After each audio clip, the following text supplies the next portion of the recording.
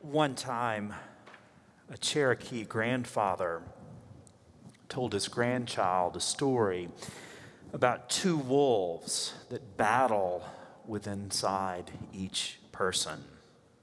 The battle, the old Cherokee grandfather told his grandchild, is going on within each of us at all times. The battle is between one wolf and another. One wolf is, according to this grandfather, anger, envy, jealousy, greed, arrogance, resentment, inferiority, false pride, supremacy, and ego. The other wolf is good. It's joy, peace, love, serenity, hope, humility, kindness, benevolence, empathy, generosity, truth, compassion, and faith. The grandchild was quiet for a few moments and then simply asked, "Which wolf wins?" The grandfather replied, "The one you feed. The one you feed."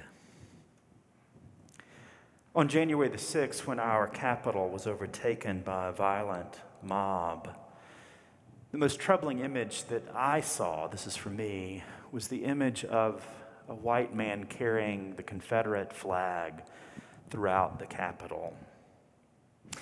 White supremacy is one of the wolves that we cannot afford to feed in this country.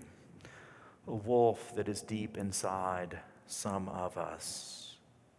And it's a wolf that will eventually destroy us. As our friends in AA tell us, for an alcoholic, one drink is too many.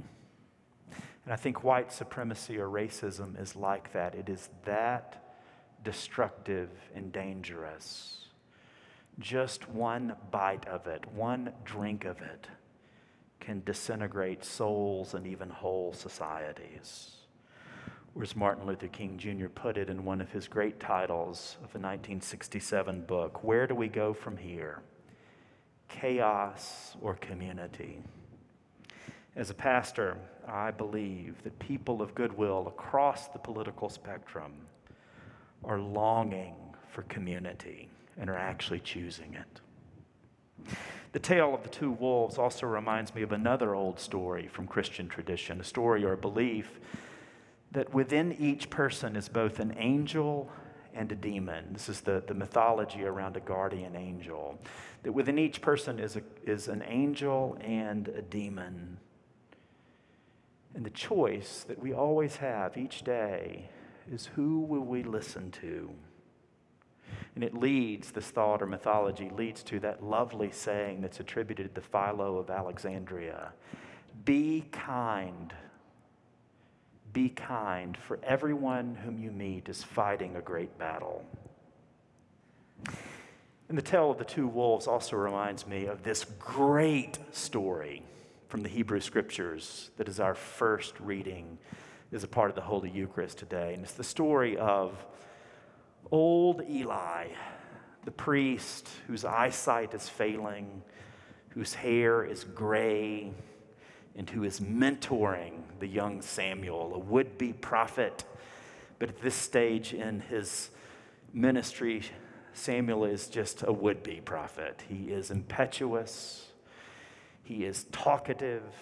He is moves way too quickly, and he lacks understanding and certainly experience of how it is one sees the vision of God, how it is one actually hears not one's own voice, but the voice of the divine. All the things that Eli does understand and has lived with for decades, the experience of God over the long haul.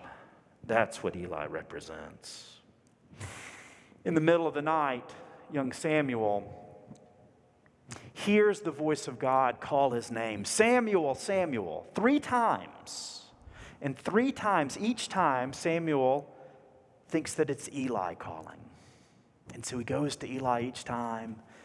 And I can imagine that Eli likes a good night of sleep that's uninterrupted. And each time Samuel awakens Eli and says, "What do you need?" Finally, after the 3rd time, Eli understands what's going on, that Samuel is hearing the voice of God. And so he says to Samuel in no uncertain terms, if you hear the voice of God, if you hear your name spoken again, get quiet, stop talking, don't rush over to me, and simply say, "Speak, Lord, for your servant is listening." In other words, get quiet and listen. There are countless voices on social media. There are countless voices in our own hearts and ears. But this story invites us to listen to the most unique and sometimes most difficult voice to hear, but a voice that is continually speaking if we get quiet enough. This is the voice of God, the voice the Bible describes as the one who speaks in a whisper or a still small voice. And at other times that the Bible describes as speaking like a raging river, especially for the sake of justice and for healing. And it's the voice that we as Christians hear most clearly in the voice and actions of Jesus Christ, the one who speaks our own names, each of our names, with unimaginable tenderness. And when we hear this voice, however and whenever it comes to us, let us remember the advice of old Eli and simply stop talking after we say, "Speak, Lord, for your servant is listening."